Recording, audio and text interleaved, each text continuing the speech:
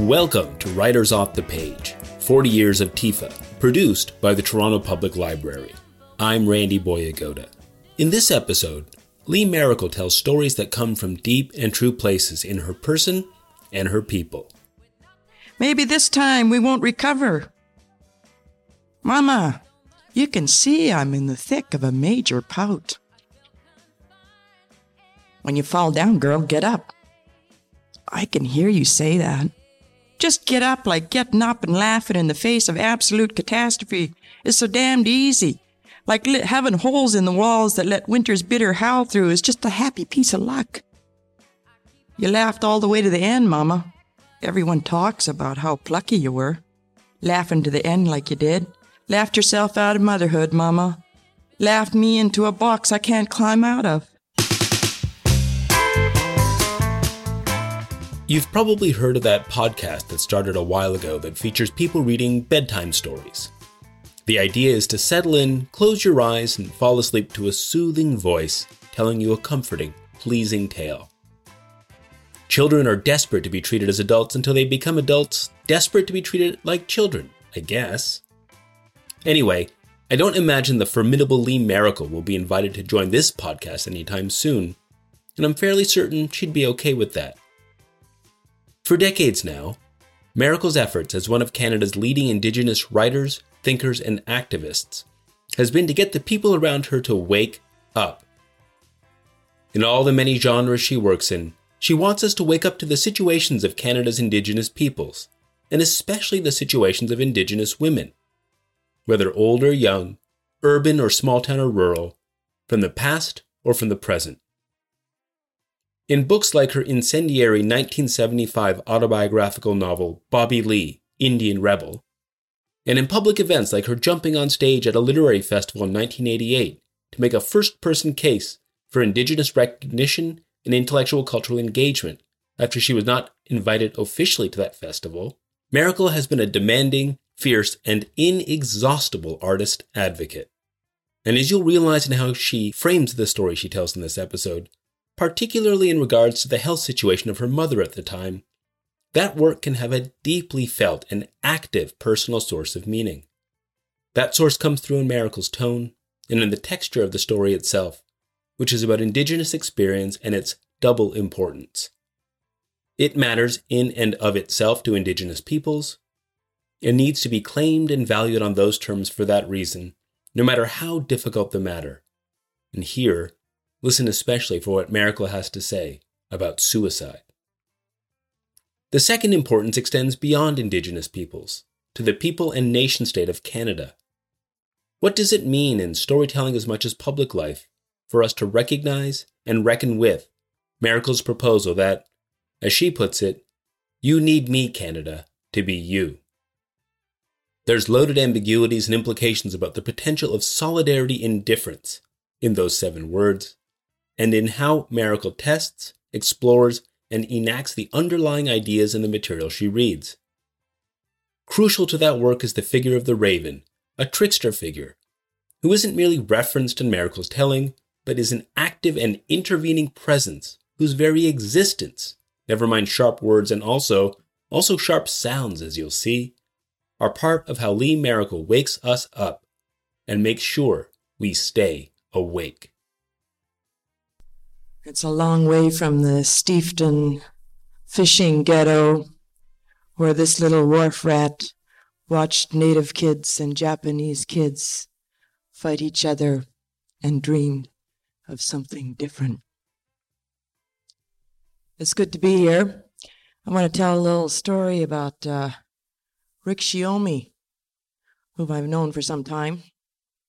It's probably the only light thing I'll say today.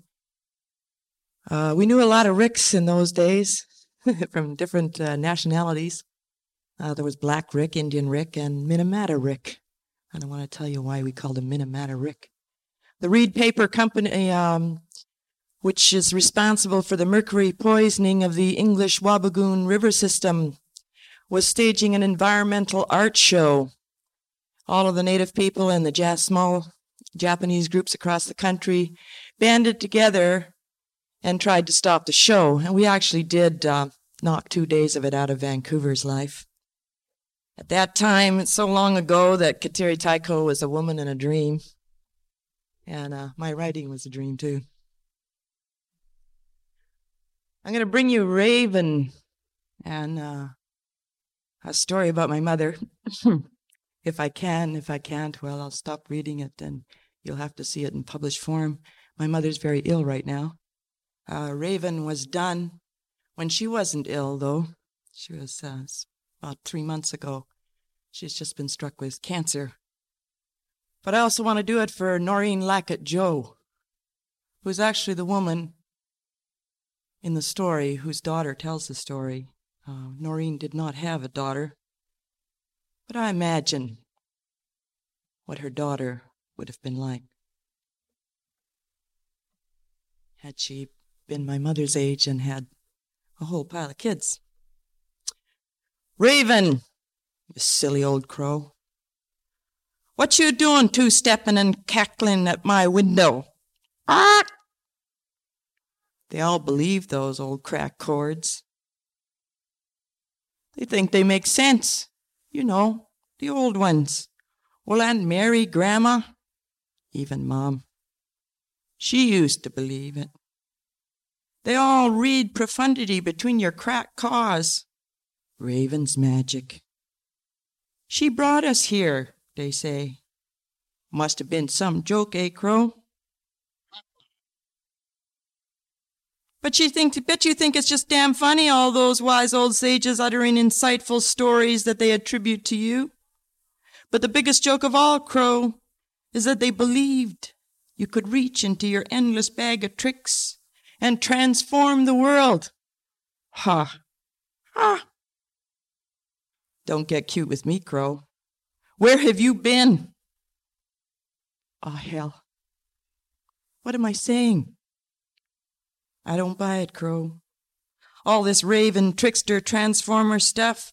I argue with them, you know. The old people, I mean. If Crow's so magical, and we've been so good to her, how come she didn't do anything? When the dark days, when Mama, I miss you, Mama. I have no idea why she plagues me now. Her memory. I mean, it's been years. 37 years. God, I'm over 40 and I still feel like a goddamn orphan. Well, it isn't really that simple. You see, I have this image of her, svelte, not so young, black eyes a twinkle, hair wavy, all wild, standing up, sticking out, double crown and all, lips pulled back into a perpetual grin. I can see her laugh, head tossed back, her whole body shaking, with the effort and her mouth wide open, shoving laughter at the air, letting the joy of it carry her body on a shaken journey.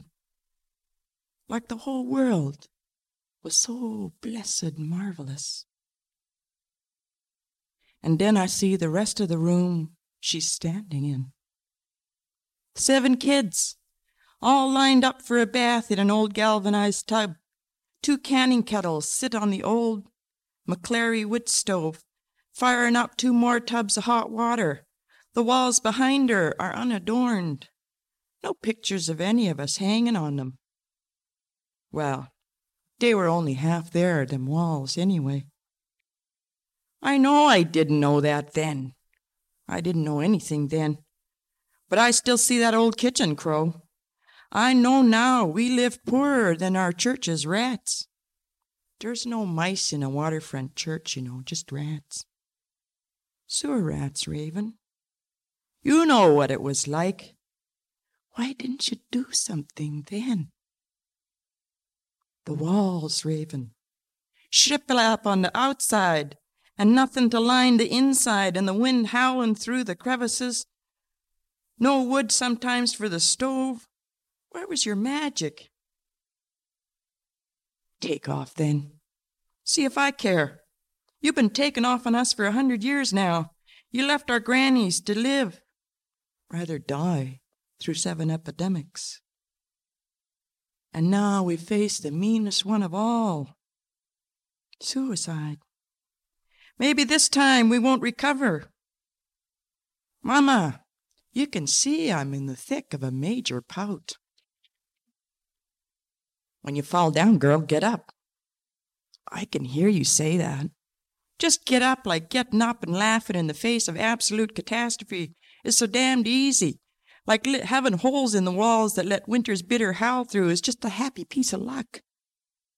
You laughed all the way to the end, Mama. Everyone talks about how plucky you were. Laughing to the end like you did. Laughed yourself out of motherhood, Mama.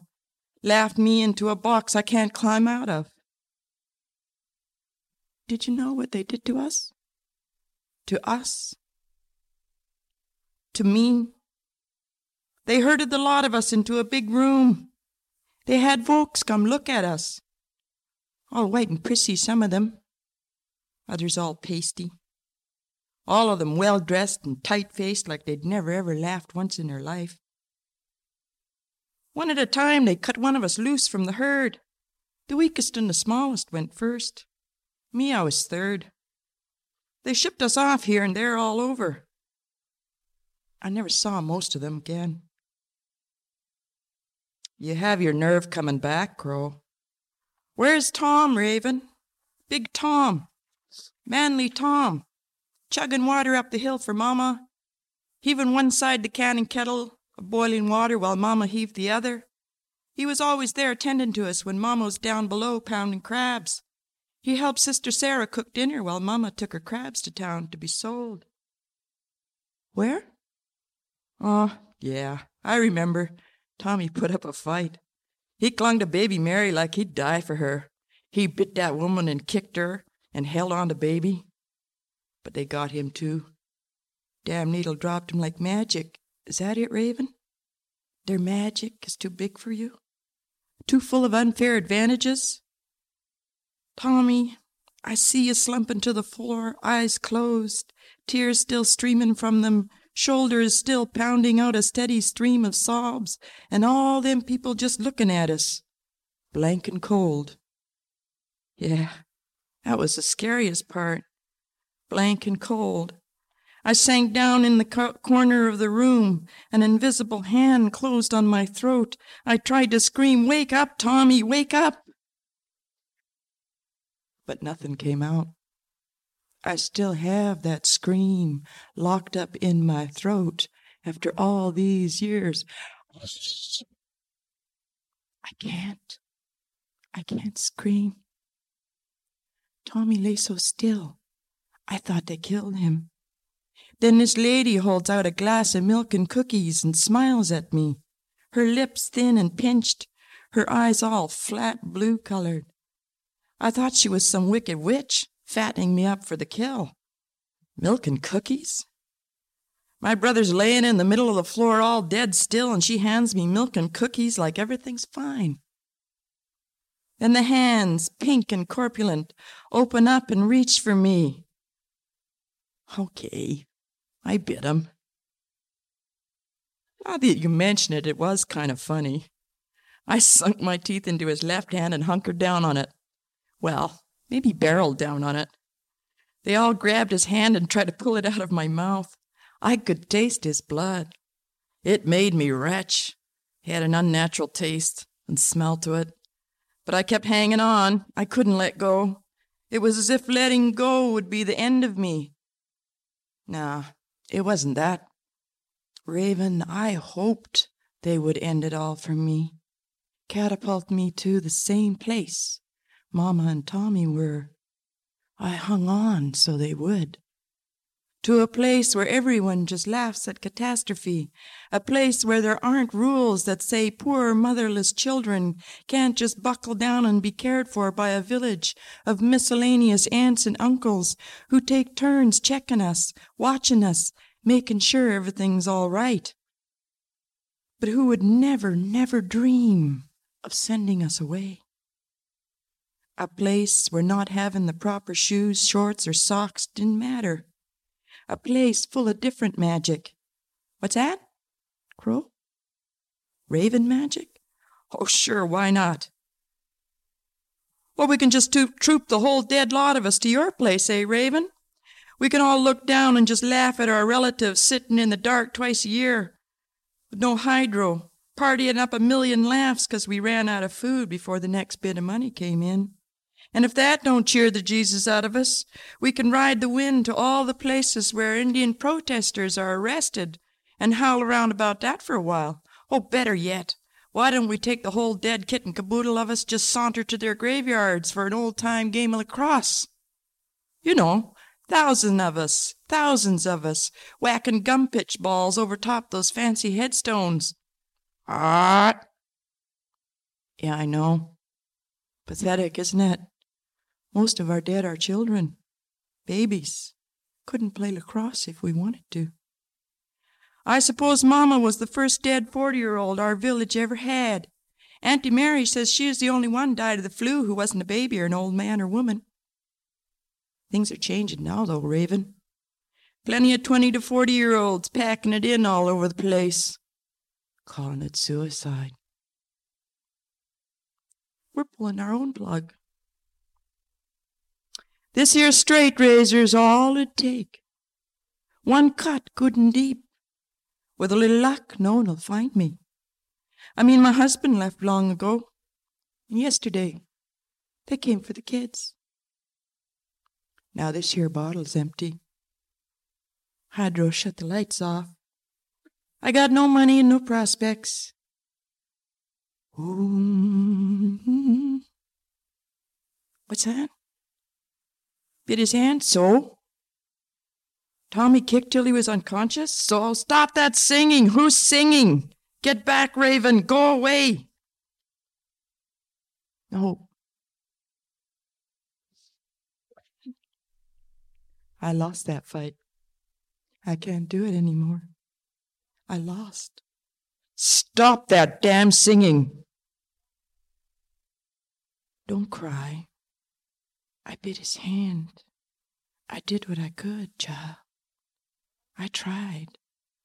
But I was only 4. You rest your case? What does that mean, you rest your case? Raven, don't you dare desert me now. Come back. Shit, damn crow. Silly old crow. Oh, I must be really losing it. Listening to an old blackbird cackling nonsense. Rest my case like hell. I fought back, but I was 4. Now I'm 41. I didn't know you can't win then. But me, I know now. Tommy, why'd you go on fighting? Like it was so much fun. It had been years since I seen you. You looked so good, all brassy, black-haired and square-shouldered, lips pulled back and that big grin. Then your head went back. I knew what was coming. I wasn't quick enough to pull my hat over my ears and cover up the sound before Mama's laugh was shoved across the room by your throat. Tommy, what was it you said? Keeps me from crying. Laughing keeps you from crying? Or is it fighting back that keeps you from crying? Raven, is that it? Is that why Mama's smile never dances on my face? 'Cause I keep crying? Because I gave up long ago in that little room? Mama, when I look in the mirror, I see the lines of your face carved into mine. But my lips are pinched so tight, like I've never smiled.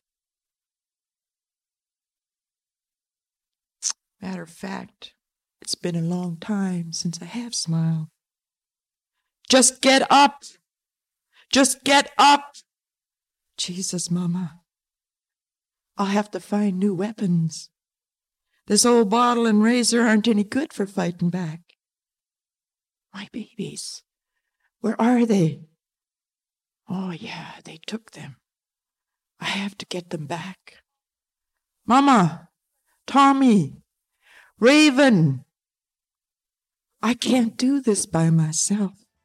Come with me. What's that song?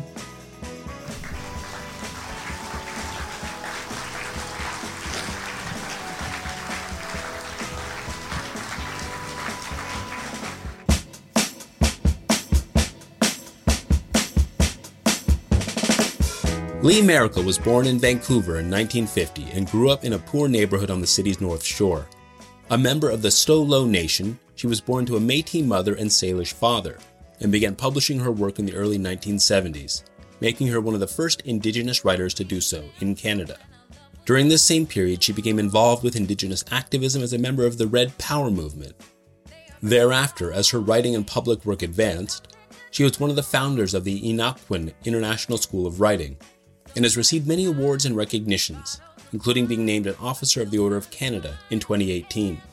She teaches at the University of Toronto's Centre for Indigenous Studies, and in 2019 published Hope Matters, a collection of poetry she co-authored with her daughters Kalumpha Bob and Tanya Carter. Thanks to Lee Maracle for allowing us permission to use the audio for this episode. And, as always, thanks to TIFA, the Toronto International Festival of Authors, for allowing us access to their archives. Find out more at festivalofauthors.ca. Writers Off the Page, 40 Years of TIFA, is a year-long podcast series that celebrates 40 years of the Toronto International Festival of Authors. It's produced by the Toronto Public Library. The executive producer is Gregory McCormick. This episode was produced by Gregory McCormick and me, Randy Boyagoda, with technical support from George Panayotou and Michelle DeMarco, marketing support from Tanya Oleksik, and research support from Marcella Van Run. For more about Writers Off the Page, 40 Years of TIFA, visit tpl.ca/podcasts, where you will find links to the books mentioned in each episode and links to other relevant materials in TPL's collections. Music is by Yuka. I'm Randy Boyagoda, and we'll be back soon with another episode of Writers Off the Page, 40 Years of TIFA.